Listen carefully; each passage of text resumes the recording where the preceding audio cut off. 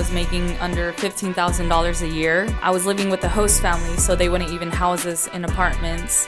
NWSL? Yes. You're living with another family, like you're an exchange student or something? Yeah. Attendance grew 26% and exceeded 1.2 million. You have like these incredibly different investors. Professional athletes become, themselves a brand, their own business. Live the next 15 years knowing that I can do what I like, what I enjoy, without having to worry about money, because I've invested what I've had. This lifestyle is obviously great, but you don't want to lose it. Can you speak on maybe a mistake you've made off the pitch, whether that's a bad purchase? I bought a puppy for $7,300. And you want to know the worst part? Yeah. Well, thank you guys for joining us today. This is really cool. Kyle, thank you so much for putting this on. TA, thank you for helping make this happen. I usually, for my podcast, I say, let's skip the small talk, and then we just jump right into it. And I just ask the guest just this crazy icebreaker question, and we just roll from there. I feel like tonight I can't really do that because I want to give proper context of how special this is and sort of set the stage for our conversation. I will give a little elevator introduction of myself, and then Maria, you can introduce yourself. And so just to let you know who we are, what we're doing. My name's Noah Lack. I grew up 10 minutes from here, Memorial. Ended up playing basketball for 3 years at Santa Clara University.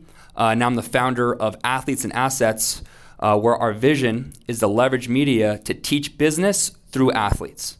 So whether that's retail, venture capital, sales, crypto, what I found out being in sports and sort of transitioning into the tech world is some of my favorite athletes, turns out they know a lot more about business than I originally thought, and was thinking about, well, how can we sort of build around this and leverage content and media to not only educate people on business topics to almost be like a supplement to the Rice MBA program, lightly put, but also help the athletes, leverage their platform, what they're doing to help them transition into their next phase of their career. Because as you guys know, sports it's a quick life cycle. And we're here today, and I will pass it over to Maria to give an elevator pitch on herself and what she's doing. Hi, guys. Nice to meet you. My name is Maria Sanchez. I'm a professional soccer player for the Houston Dash, and I also represent the Mexican women's national team at the senior level. I grew up in Idaho. I know you probably don't know a lot of people from Idaho, but I'm from Idaho. And I went to Idaho State University for 2 years and also Santa Clara University, where I met Noah. And this is my 6th year playing professional soccer. My first year in Chicago, 2 years in Mexico, and now with the Houston Dash. So, yeah, I'm excited to be here and speak in front of you guys. So, yeah, that was the spoiler. We're classmates in college, and it's really cool to be connecting here in the home city. This actually got started because I saw your contract on Twitter, and I was like, next time you're buying torchies, dude, you're buying torchies. And Kyle's was like, whoa, let's do a podcast here at Rice. And I was like, sure, we'll set it up. So why should you care? Why should you care about what's going on? Last year, the NWSL attendance grew 26% and exceeded 1.2 million. In 2022, attendance grew 50% from the prior year. As a result, starting in 2024, the NWSL has signed a 4-year, $240 million contract to have media rights, CBS Sports, ESPN, Amazon Prime, and Scripps Sports.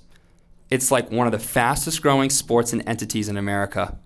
And what you see as a result is Maria, as for example, as a byproduct of the success of women's soccer and what's going on. So, I just want to give kudos to the NWSL and everything that's going in that direction, which is pretty cool. Okay, Maria, here's where I'm going to start. Your first thoughts when you signed that contract. You were, at that time, it was the largest contract in women's soccer history. Unfortunately, Mallory passed that, but whatever. What were your thoughts when you signed that contract? Obviously, it was very exciting. I think it's a big milestone for women's soccer. I think that to me was like the most important thing. I was very aware that it was going to get broken within probably, I thought the next week. But I think it was really cool for the representation of minorities like myself and also women's soccer. I think that these contracts, like now we're talking $1 million marks, are incredible because I was in this league 6 years ago making under $15,000 a year. And now, obviously, it's gotten a lot better. And like you said, it's the growth. We now have 14 teams in the NWSL, Bay Area acquiring a spot. And now the bids, like 6 years ago, you could come in for $1 million. Now it's like $50 million to get a team in the NWSL. So, yeah, it's pretty cool to see the growth that it's had and the projection for the growth to come in the years. So whenever something big happens in your life, then there's like the family reaction. So like, what did your family think when, they saw you ink the contract? And did you get calls from aunts and uncles you haven't heard from in 12 years? Or like what happened there? I mean, just media in general, family, obviously. It was pretty big. I knew it was it was on the Wall Street Journal. So I knew a lot of people would contact me and obviously it was a huge deal. Yeah, for sure. And for reference, if anyone else wants to check out, you can look up Maria on YouTube and you'll see the ESPN FC interview. You'll see like the general reactions post contract in that world. But the topic of conversation here is like, first of all, when you guys have heard of NIL, correct? Have you guys heard of the term NIL, name, image, and likeness? Well, obviously NIL in college is legal now. It became legal in 2021. But this phrase, this idea of NIL, it's all professional sports. Like that's what it is. And so when you think about NIL and pro sports, professional athletes become, themselves a brand, their own business. Now you can invest in different businesses, but now there's like, whether you like it or not, there's the business of Maria herself, or the business of, just like if there's a business of LeBron or Trevor Rosenthal, 2014 MLB All-Star pitcher in the stands. Thank you for covering Trevor. So like you become a business, throughout these years, Maria, how have you thought about yourself as your own brand and your NIL, if you will? Yeah, I mean, it's been, like you said, women's soccer has been growing a lot, and you kind of go into this thing where now you're signing deals like in the past year with AT&T, Ford, Nike. You sign these bigger deals that you didn't know before. You didn't know how it worked. Now your agency comes in and they figure obviously all the legal and all the paperwork for you, but I mean, it's been amazing working with all these brands, and you come to an understanding that you have to be smart with everything you're getting now because, like you said, it's a small cycle that happens very fast, being a professional athlete. So I think the most important part is obviously living the moment, but also making sure that after your professional career is over, you have a plan or something to keep you. I mean, this lifestyle is obviously great, but you don't want to lose it. For sure. So like when Ford approached you, what does that process look like? Who is in your corner to assess what they want from you, how much money they're going to give you, like what exactly you're going to do? Is that you family agent? Is that you agent? Is that you or PR agent? Like who is in these rooms making that decision? So usually it's your agency contacts you, like this company wants to work with you. Sometimes they go directly into my email. Like last year I worked with Bucanas, and they came directly to my email. I forwarded it to my agent. They take care of the deal and kind of what an Instagram post costs or a story. They figure everything out, the term of the deal, and you're pretty much locked in to representing that brand for a certain amount of time. What's Bucanas? So I'm not hip. I'm sorry. It's a whiskey. Whiskey? Yes. Wow. Yes. Was that the first one, or was that just your just general example? General example. Okay. What else? You got Bucanas. What else is interesting that's come across your DMs or email? I mean, directly, Bucanas was one. I worked with Peacock. for the Women's World Cup. Yeah. So AT&T, Wells Fargo, Ford, just those are a few. Do you think, like, what are they assessing here? Like, are they looking at your Instagram following and being like, she has a real organic audience? I think that is where we can really make the juice worth the squeeze here, or is it something else? I think they look at everything in general. I know being on the Mexican women's national team brings a lot of attention. So especially being in the U.S., it's a large market. The Mexican national team has a large market here. So I know just representing Mexico gives me a huge opportunity in America. Yeah, absolutely. What do you sort of assess here? I mean, like, has there ever been a time where the deal looked good on paper, but you got like a bad feeling, like, oh, I don't think I want to do this, or I think they're asking too much? Like, have you ever dealt with that before? I mean, sometimes, especially with alcohol brands, like, you're an athlete.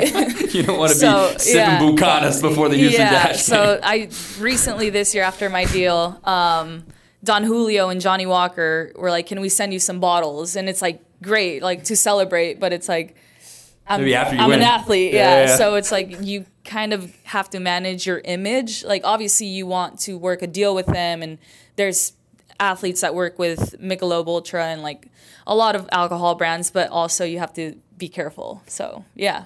Yeah, I mean, like, you're not the only athlete to have like an alcohol brand sponsor. Do you ever get flack from your teammates? You start passing the ball weird. They're like, "Hey, Maria, stop! Don't sip the product." Like, so you'll get made fun of. Yeah, for sure. Yeah. Yeah, no, for sure. What have you seen amongst, some of your other peers, and what have you admired about how some of your other peers manage particularly their NIL, their brands? Like, is it something where you felt like you've learned on the job? Meaning you see how this girl has handled her brand deals, her appearances. So you're like, you know what? Like, when that happens to me, I'm going to make sure I handle it better, or I handle it this way. Does that make sense? Yeah. I mean, I think me personally, I try to take any opportunity I can. That's something I've learned. Like, even just being here, I was really nervous, and I told Noah, like, this is not something I'm comfortable with, especially public speaking, but I think they're just things that make you grow. And as an athlete, when I retire, I want to say, like, I've worked on TV now. I've worked on so many things, a reality TV show. Like, I want to take all these opportunities, and I see sometimes, like, some of my teammates don't do things because they're so uncomfortable, or it's a scary thing. Like, obviously, when you're an athlete, you perform in front of thousands of people, but this is different. Like, you're speaking, you're in a different part that maybe you're not used to or you weren't trained to do. But I think for me, it's just taking those opportunities that make you feel so uncomfortable that I know will make you grow. Were you saying you wanted to potentially start a reality TV show or be in a reality TV show? I was a couple weeks ago. Can you speak on it? Or is it we have to wait till it releases? No, I think it's going to get bought out this year, hopefully by like I don't know if Netflix Prime or whatever. I mean, I saw it on Instagram, so it was like pretty public. Like, so it's called The Off Season. It was like 11 NWSL athletes in a mansion in Miami, and we just trained and had cameras all the time. We were mic'd up all the time, except for at night. But yeah, pretty much they followed us to see what we do on a daily basis after training. And I know they had worked with like reality housewives. I don't know what it's called, but Real Housewives. They were surprised because they hadn't really worked with athletes. So I think it's a great idea. Obviously, it's like a pretty cool concept. And Midge Purse, one of an NWSL athlete, came up with the idea. So it's obviously something that they're trying, and I was very uncomfortable to join that too. But I mean, I think it's a good opportunity. Yeah, and that feels like Hard Knocks with the NFL. NFL does something where in the off season they track a team and document everything, and they catch everything. And I think that speaks to how fast the NWSL is growing. Now there's a reality TV show around women's soccer. I mean, how many of you guys knew that before we just brought that up? I mean, it's growing super fast, and it's like unprecedented. Yeah. It's pretty cool. So that was in Miami, off-season FC. That's awesome. And so, I know it's tough to just talk about money, and as an athlete, all your contractual stuff is really public. How do you now think about dealing with some of that extra income to either save, invest, or purchase? Like, do you feel like you now have to really wrap your head around a stronger financial literacy base? Like, how has that process changed since signing the dotted line? Yeah, I mean, it's definitely tough. I think you go from not making a lot of money to all of a sudden you have money in your bank account. And for me, I think it's very easy to like make big purchases that you've always wanted. But for me, I've kind of learned from other athletes before, and I know that this lifestyle is probably very short, and after you're not an athlete anymore, you stop making that money. So for me, I knew I didn't want to have to deal with that in the future. I'm currently in the process of purchasing a home. So I know, like, when you're obviously an athlete, you can get traded, you can get taken anywhere. But I think, I was spending money on rent. So I was like, maybe I should purchase a home. And I think those are learning steps for me. Obviously, my parents didn't go to college, or they didn't teach me how to invest my money. But I think I've kind of been learning on the way, and it's something that I'm trying because it could be in my savings, but I don't think it would generate a lot of interest there. So I'm trying new things and seeing what works, and obviously learning with the experience of the process. You made an interesting point. Like, I don't think this is going to happen. You could get traded tomorrow, but you purchased a home, right? And this is something that all athletes deal with when they first, a lot of athletes deal with when they get that big cash infusion. Can you go back to that, talk a little bit about that process of like, okay, I think it's time to purchase a home. This is everyday. This is everyday problems with a lot of people, not just professional athletes. You have to deal with it as well.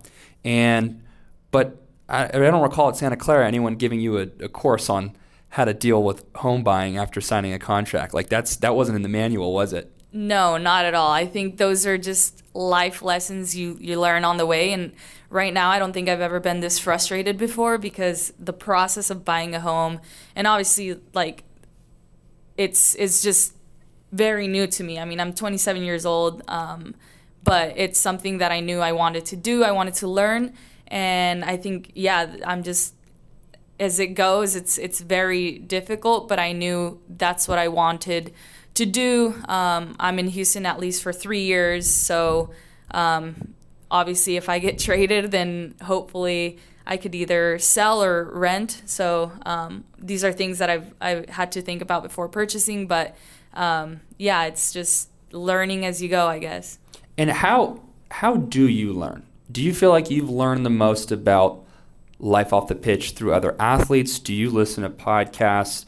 Do you look at YC videos all day on YouTube like myself? Do you even know what YC is? No, I don't. Yeah, doesn't matter. How do you learn? Like, what's the best, how do you learn stuff? Just a general question. For me, it's just experiencing these things. I think I have to go through it personally. Like, I can have so many people tell me about it, and I'll take things, I'll learn from that. But I think for me, I have to go through it to actually know what it is and, learn, I guess. And I think that speaks to many athletes. It's really trial by fire with a lot of athletes. And, the media wants to cover, the dramas and the athletes that are bankrupt or in legal trouble more, but there's a ton of success stories, and you'll hear a lot of athletes say they felt like they got an MBA going through different processes throughout their career. So I had a feeling you were going to say that because, experience is a great teacher, isn't it? Oh, for sure. And I mean, I went to college. I got a bachelor's in sociology. So it's not really helping me right now, but... not real estate? You didn't get no Texas real estate major over here. All right. Yeah. So I think in that aspect, I mean, I've surrounded myself with a lot of people who know about business, who invest their money, who have different goals in mind. And I think just surrounding myself with those people who have these plans for their future has helped me figure out mine. Yeah, absolutely. Can you speak on maybe a mistake you've made off the pitch, whether that's a bad purchase or maybe something financially you mismanaged that you can laugh and joke about now? Yeah, I hope you guys enjoy. Well, maybe it's not as enjoyable, but I bought a puppy for $7,300. What breed was it? Mini golden doodle. And you want to know the worst part? Where is it now? R.I.P. Yeah. What? We're just gonna end it there? Like what happened? Now I'm interested. Yeah. Like what the hell happened? Yeah. So I travel a lot, and I left it with my friend, and it unfortunately passed away with her, but not her fault. We took it to the vet, or she took it to the vet. They said it wasn't parvo, and then the puppy passed away. So. What's in parvo? What? What is that? Heartworms. No, parvo. Parvo. Do you guys know what that is? Okay, they understand. Well, what is it? It's like a puppy disease, okay. I guess. Okay. Yeah, but it wasn't that. It just. Yeah. That's tough. Yeah. How old was? 3 months. Oh, I'm sorry. Yeah, so very sad. But after I made that purchase, I was like, okay, you got to be careful with your money because. Sure. That's a high value purchase. Yeah. Yeah. Where was this in Houston? It was in Houston. Okay. It was a year and a half ago. Okay, absolutely. Well, on that note, let's pivot to something else.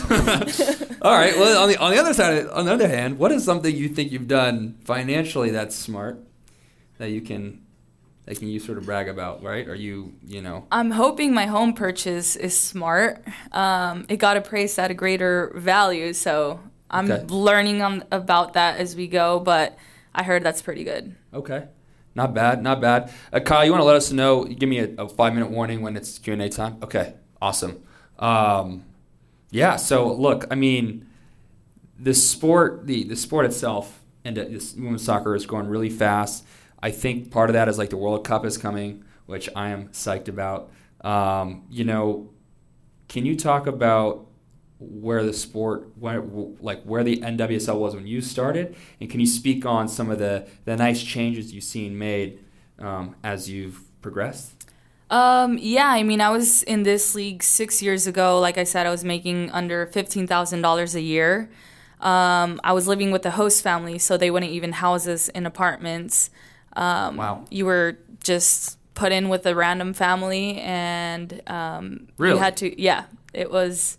NWSL. Yes. You're living with another family, like you're an exchange student or something. Yeah. Wow. Correct. So my first year, my rookie year, that's what I had to do.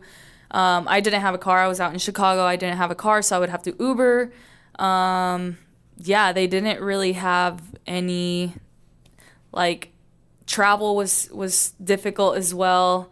Now we have signed a CBA since last year.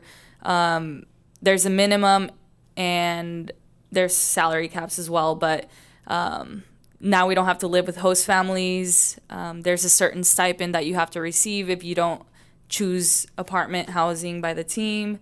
We get a car stipend. We have a lot nicer fields, a lot nicer travel. We don't charter yet, but some teams have that. The minimum is now $38,000, I believe. 42, 38. I don't know. I'm not sure. But it's a big increase from $14,000 or $16,000. Yeah, absolutely. And one change I want to point out is, we've seen NWSL players now take ownership of teams. And so one great example is our friend Leslie Osborne-Lewis, who went to Santa Clara, was an incredible soccer player, played in the Olympics, and now she's a co-owner in the new women's soccer team, Bay FC, who may or not have tried to recruit someone here on the stage, right? Or maybe I can't speak on that. That's tampering. I'm a Kendrick Perkins to come and hurt me. But so it's like the players are giving back to the game, and I think what we're seeing here that you see a little bit in the NBA, but like I really start to see now in women's soccer, clear as day, is this beautiful recycling thing where women go through the game, they realize how important it is to grow the game, and then they give back to the game and they invest into the game, and then we see, they're planting seeds, and now we're seeing the offshoots of it, right? The big media contract, attendance going up. It's awesome to see. Yeah, I mean, I wish I could invest in women's soccer now. Obviously, I'm a current player, so I can't. But I think the increase of value that the teams have had in the league has been crazy. And, like, the media deals, the sponsorships, and everything, especially on World Cup years, they're insane. I think they should let you invest if in the league. Like, what if you were a co-owner of the Houston Dash? Worst case scenario, what, they trade you or you're no longer with the Dash, you go to the Portland Thorns or something, you still have equity, and like it still could be a good business decision for you. Maybe there's a conflict of interest if you switch teams. That's probably the main thing. Yeah. But I would, if I were the NWSL, I'd take that chance and like somehow let the players get equity in various entities that wouldn't involve a conflict of interest. Yeah, I mean, you can't invest in your own league, but I mean, like James Harden invests in Houston Dynamo Dash. Kevin Durant has Gotham. There's like Serena Williams with Angel City. So there's different athletes that different sports invest in soccer, but as a soccer player, I mean, it would be great, but I can't. So it's really promising too. Some of these teams, especially the West Coast NWSL teams, the investors are like some really big VC firms and names that traditionally were investing in tech, and now they're investing in women's soccer. I mean, like Angel City FC, the LA-based women's soccer team. Alexis Ohanian, co-founder of Reddit, is a part owner. You have like Christina Aguilera. You have like these incredibly different investors. And then back to Bay FC, not only Leslie, but there's like 6th Street, which is like a big private VC equity firm. They either do VC or private equity, excuse me. I don't know which one of the two, and there's a discernible difference. Have you had a chance to sort of mingle with these people now that they're sort of more involved with the league, or did you even notice that? Yeah, I think the people that invest in the teams obviously like to have a connection as well with the players. I mean, we'll go to Angel City and you'll have like also a lot of famous people at the games, just the connections that they build, and to have these people at even attending our games is great. And also like when you're speaking to a new team and they want to bring you in, they connect you with a lot of sponsors, a lot of people that are pretty well up there, and obviously to have a relationship to also show you what you can have after your career, not just during. And I think that's a very important thing that has happened now when teams try to recruit you to take you to their team. Not only do they show you the soccer potential, but they also show you life after the game, which I think is very important to some players. How do they show you life after the game? How? I mean, they show you like the plan of the long-term plan of the teams. We understand that it's a growing sport, that it's a growing market, but even just with Bay FC, with San Diego, Angel City, all these teams that have great connections, they kind of show you the people involved that you can also connect with. Sure. Who's like the most famous person you've met at a soccer game? I was like, Maria, hey, nice penalty kick today. I like that lefty, top left corner, good stuff. I didn't notice that she was there, but I don't know her actual name, the Victorious girl. I don't know if you guys know her. The Victorious girl? Is yeah. That from it's like a cartoon or man. but she or not, I live under not a rock, cartoon. guys. I'm not hip, yeah. so like I'm sure it's like. Yeah, but I mean, I met Kobe Bryant at a game. Wow. Yeah. Bean. So. It's incredible. Different people that you'll meet. That is pretty cool. And I think what's really cool is when players like yourself meet them, I think the ones that have the foresight of like, I'm a fan, this is awesome, but like, would love to stay connected for future business, endeavors, or just want to stay close to your network. I think like instead of just asking for a pick and then throwing it up on the gram, like I think it goes a long way for a lot of players. Oh yeah, I think just being involved with all those people. I know Natalie Portman is an owner of Angel City as well, and I know Yes. like some of the players that kind of get to have that connection with her. And obviously here in Houston, hopefully James Harden comes to a game. But yeah, it's pretty cool to be surrounded by people like that. Absolutely. And I think you become a product of your environment, and that's why I'm really bullish on NWSL. If all these forward-thinking business minds are around the game, it's inevitable that the players absorb some of that experience, that energy, and then transfer that after they're done playing to some incredible. Yeah, I mean, I think it's really special what's happening in the NWSL. I'm really excited for you and everything you have going on. Where do you see yourself in 5 years from now? I mean, hopefully I'm still playing. Hopefully I'm still active. Obviously, it'll be a different part of my career. I think right now it's like I'm on my prime where I can sign bigger deals. Maybe in 5 years I'll be lucky to get on a team. Hopefully not, but yeah, hopefully I'll have learned from this house buying and obviously take any more opportunities I can get to learn. And hopefully I'll have that kind of knowledge that after my career I'll be okay and that I won't depend on being a professional athlete to bring in what I bring in now. Which leads me to the next thing. I'm going to give you a buffer here too. Like in 15 years from now, let's say you're done playing soccer, or 10 years. What would you like to be doing? I think for me the most important thing is to be doing something I enjoy, even if it doesn't give me the income that I'm getting right now, but to have that, like to live the next 15 years knowing that I can do what I like, what I enjoy without having to worry about money because I've invested what I've had. Awesome, and let's hope that the rate on the value of the house keeps going up, and maybe we buy a German Shepherd next time, something that maybe lives a little longer.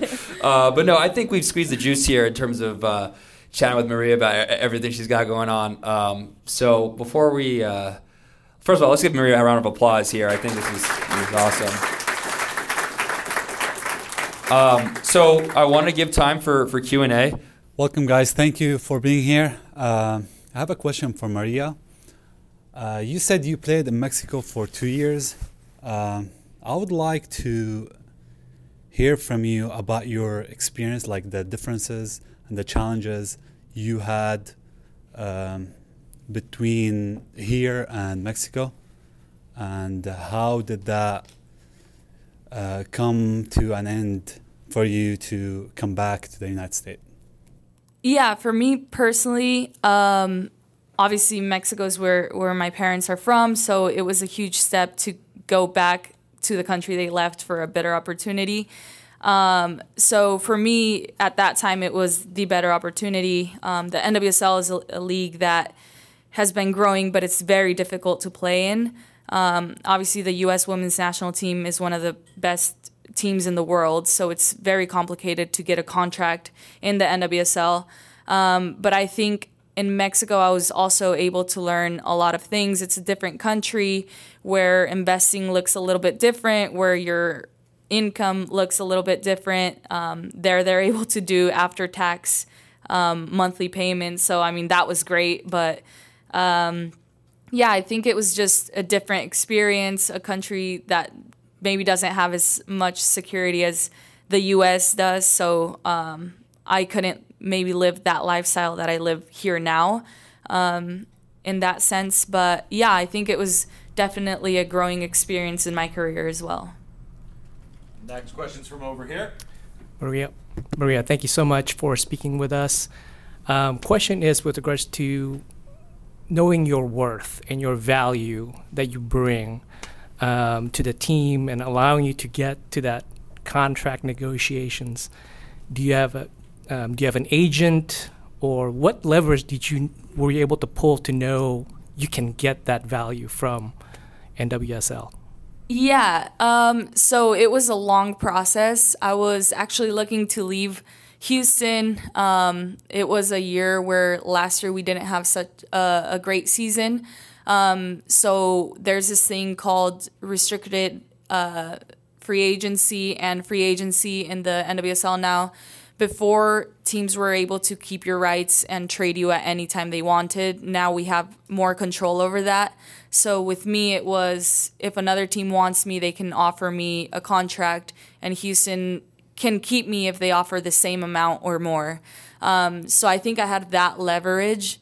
I had a couple great seasons here in the NWSL where I was able to negotiate a little bit better, but that's where my agent comes in, and obviously he pushes for the best contract I can get. But yeah, I mean, it was definitely a tough last 3 months of last year where I had to make a decision of going with these contracts and obviously looking at other teams, but Houston came through for me and offered me something I couldn't say no to. Yeah. We got our next question here from a high school player, received her scholarship and is currently rehabbing from industry. Special guest. Hi, so it's really nice meeting you. I go to your games. I even have one of your bobbleheads in my room that they gave. My question is, what's some of the best advice you've gotten that you applied to your sport and that you also applied to your brand and your life that has helped you move forward in what you do? Yeah, I mean, I think for me personally, it's that everybody has their own path to success, and sometimes it comes at different times for people. I think coming professionally, my first year, I mean, I wanted to be one of the best soccer players, but I got the minimal contract. I didn't get playing time. And obviously I wanted to be like the other stars on my team and make that money that they were making, get that playing time. But I learned to be patient with my career, that my career isn't going to be like my idol's career or the people that I look up to, and that my time was going to come when it had to come. So yeah, just stay focused and know that all those failures are stepping stones as well, and a lot of learning lessons as well. So yeah, just that things come at your own time and you just have to keep going with it. Yeah, nice to meet y'all. My question is, 5 to 6 years ago when some of the players in the NWSL were making less than 15,000 or right around 15,000, can you speak a little more on what kept you optimistic about the NWSL and what even kept you motivated to play? Yeah, I mean, great question. I think for me personally, just the love that I had for the game, and I had this vision of long term and what we could do for the future of women's soccer. I know the people before me fought to have a professional league, so I think for us in my generation, it's that duty to keep going and to keep growing and to keep, setting these standards and raising the bar. So obviously I know I've signed one of the biggest contracts now, but I know hopefully in 5-6 years my contract looks minimal compared to what the future players will be signing. So I think for most of us, it's kind of that optimism of the growth of the game and the future. I have a question here. Do you have any idea of what business would you like to invest in other than the house? And what would it be like being a woman, after sports, being a woman and an entrepreneur or just as business lady? What is it like for you and what plans do you have on that? Yeah, so I've been learning a lot as I go. I've tried investing in the stock market, now with real estate. I have thought about having my own business, but I think that's so difficult, and I obviously know that until I try it, I will learn from it. But yeah, I think for my future, something that I want to continue in is either real estate, the real estate market, or the stock market. And I think I have a lot of great connections, a lot of great friends that teach me on the way, and that hopefully with the connections I make in my career, I'm able to connect with people that can guide me through that. And if it's either opening a business or helping other athletes, like my agent 10 years ago was not making money from women's soccer, and he had the vision, he stuck with it, and now he represents over 100 players. So I can only imagine the money he makes, but it's something that it was long term for him, but that I would be interested in doing and hopefully helping the women's game grow. Hi, Maria. My name is Mickey, and first of all, congratulations on your big success. My question is, you mentioned how often you travel for work, and being a professional soccer player, it must be like really, really busy, always playing, always practicing. So how do you manage your workload with your personal relationships? And can you talk more about your work-life balance?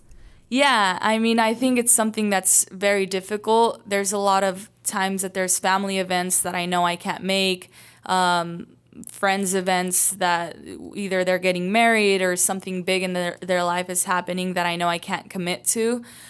So that type of stuff is really difficult. Like on Saturday, I'm set to leave. I get my house tomorrow, and then Saturday I leave for a month. So there are just things that I guess I signed up for and that I enjoy doing. And I think you just figure it out on the way. Obviously, we're human beings as well, and we all need to go out for coffee, to go out for a walk, to communicate with other people and socialize. So I think it's just finding that balance that I'm a professional athlete. I can't do a lot of things that other people can do. Like sometimes people want to do physical activities outside of soccer. My friends, obviously, that don't play a sport for a job. But yeah, I think there's a lot of things that you learn as you go, but that you have to balance as well. And yeah, traveling's hard, but I enjoy doing it for sure. You want to hoop tomorrow? Sure. JT, you good? All right. Hi, Maria. Thank you for coming and speaking with us. Just curious, because we've seen previously that only high net worth individuals can be the owners of the team, and recently there's a shift towards, like you guys talked about how Leslie and Addie Wagner, former legends of women's soccer, partnering up with Sixth Street's Red Brick Capital into investing in teams. So how do players feel about institutional investors coming in as team owners, and would you like to follow that footstep of Leslie and Addie Wagner? Yes, so I had the opportunity to go to the same university that they did. They're all Santa Clara alumni. So we've always had that kind of connection. And I think since I was at Santa Clara University, they always seek to grow the women's game. And I think that speaks volumes because they see the vision of the growth of women's soccer. And just like I say, I want my contract to be a milestone. I think in the future, I want to invest in women's soccer, if it's either owning a team, if it's owning an agency, whatever it is to be around women's soccer. I think it's very important because just like they want it to grow for me now, I want it to grow in the future. Hi, Maria. Hi, Noah. Thank you guys for being here tonight, and congratulations on all your success. 2 questions. First from Maria. Regarding income equality, we know that the U.S. women's national soccer team, after years of negotiations, were able to finally get to a deal where there's pay parity between them and the men's national team in terms of what they bring in at tournaments such as the World Cup, etc. In the NWSL, knowing that you had the opportunity to sign one of the biggest contracts, where do you see the envelope being pushed to be able to get to some of the bigger contracts like we see in European soccer leagues on the men's side and even on the women's side, as far as here in the United States? And my second question for Noah is, who's your dream guest that you would like to have on your podcast? Thank you. Yeah, so that's obviously something huge that has happened over the years. I think the U.S. women's soccer team deserves it because when we talk about revenue, they were bringing in the same or more than the men's team, obviously playing more games maybe. But yeah, I think I understand that it's a growth. I don't think I would ask for equality on the men's side when I know that they're maybe bringing more currently. I think it's a growth for women's soccer, and now, like Noah said, we're signing TV deals that are huge and that can now fund those contracts for women's soccer players. So I think that's very important to me. Obviously, European men's soccer has been around for a long, long time. So their contracts are insane. We've seen that with baseball as well here. But I think it's a growth that I understand comes over time and comes with these brand deals. So yeah, I think that we're getting closer to it now, and we can say that it's growing for sure. But I'm not sure how long it'll take until there can be that equality. I gotta answer my piece. Hey, thank you for the question. So I want to there's two answers. There's the one I already have in my head. Someone very attainable, someone I've met before, but then there's a wild card I want to give you to make it spice it up. So the first guy is Joe Montana. And Joe Montana, which a lot of people still don't know yet. First of all, on the sports side, one of the greatest quarterbacks in NFL history, won, I think, 4 Super Bowls with the 49ers. But Joe Montana runs Liquid 2 Ventures. And I don't know how familiar you are with venture capital, but Liquid 2 VC has invested in some of the most category-defining companies this decade that, in terms of when we think of, there's Mercury, billion-dollar startup bank. There's Anduril, the weapons, the weapons industry, weapons technology, vaguely put. There's Rappi. And Joe Montana is the face of this quiet VC firm. Now, you could say that's because of his success with the 49ers, his proximity to the Bay Area. He was clearly one of the most famous people in Bay Area history where all that stuff happens. But you need a little more than that to be so spot on in one of the toughest industries to compete in on a consistent basis, and for him to not only start it up, but recruit some of the best partners. I don't care if he didn't do any diligence on anything. I don't care if he actually made that decision. I'm talking about him right now. He's the face behind Liquid 2. And so the ability to recruit, the ability to assess that startup talent, and for him to have so many winners in his portfolio, when we think about athletes and assets, someone who's killed it on the field and is just killed it off the field, that's the epitome of he competes with anybody. So like Sequoia and Liquid 2 is in the mix consistently, and it doesn't get talked about enough. And I haven't heard Joe go on many media appearances about in this regard. I want to be the first to sort of have him open up about this side in a way he hasn't before. But I think it's really cool for me. So there's a lot of that's why there's a lot of athletes like LeBron or Steph. I'd love to have them on.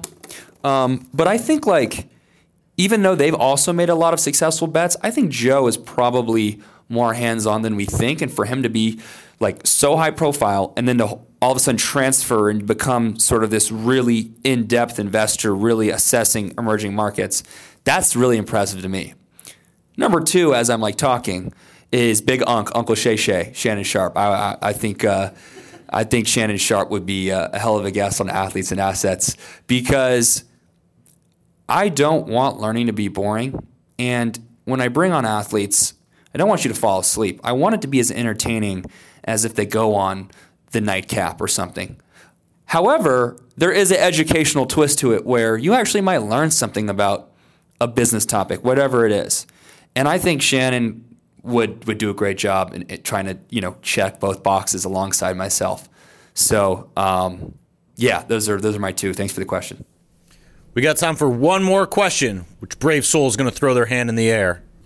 Okay, my question is, you mentioned the CBA, and I imagine being the most prominent player in the league right now, you were most likely involved in that process. And so I'd be interested to hear from your perspective, what was one thing that you took away from that you maybe learned, or that was a new perspective, and maybe you can apply in other areas of life? Yeah, I mean, I feel like that's where I'm thankful for the generation before me because they actually fought for that 2 years ago when I was just coming back into the league. So I didn't have much fight into getting the CBA. The league has been around for 10 years, and just 2 years ago we signed that CBA. So I mean, I'm very grateful for the work that my current teammates now have made. Obviously, even just having a minimal salary was very important to us. To have our own apartments and not live with host families was very important. So obviously, back then maybe I wasn't a high-profile athlete, but now that has kind of changed. So for me, it's the future of it and what I can do to help grow from where it is now into that, because there was players before me that helped me get the contract I have today. So that is unfortunately all the time we have for Founders Journey this evening. Ladies and gentlemen, please give a big round of applause for Maria Sanchez and Noah Lack, Athletes and Assets, making it all happen here, y'all. Thank you.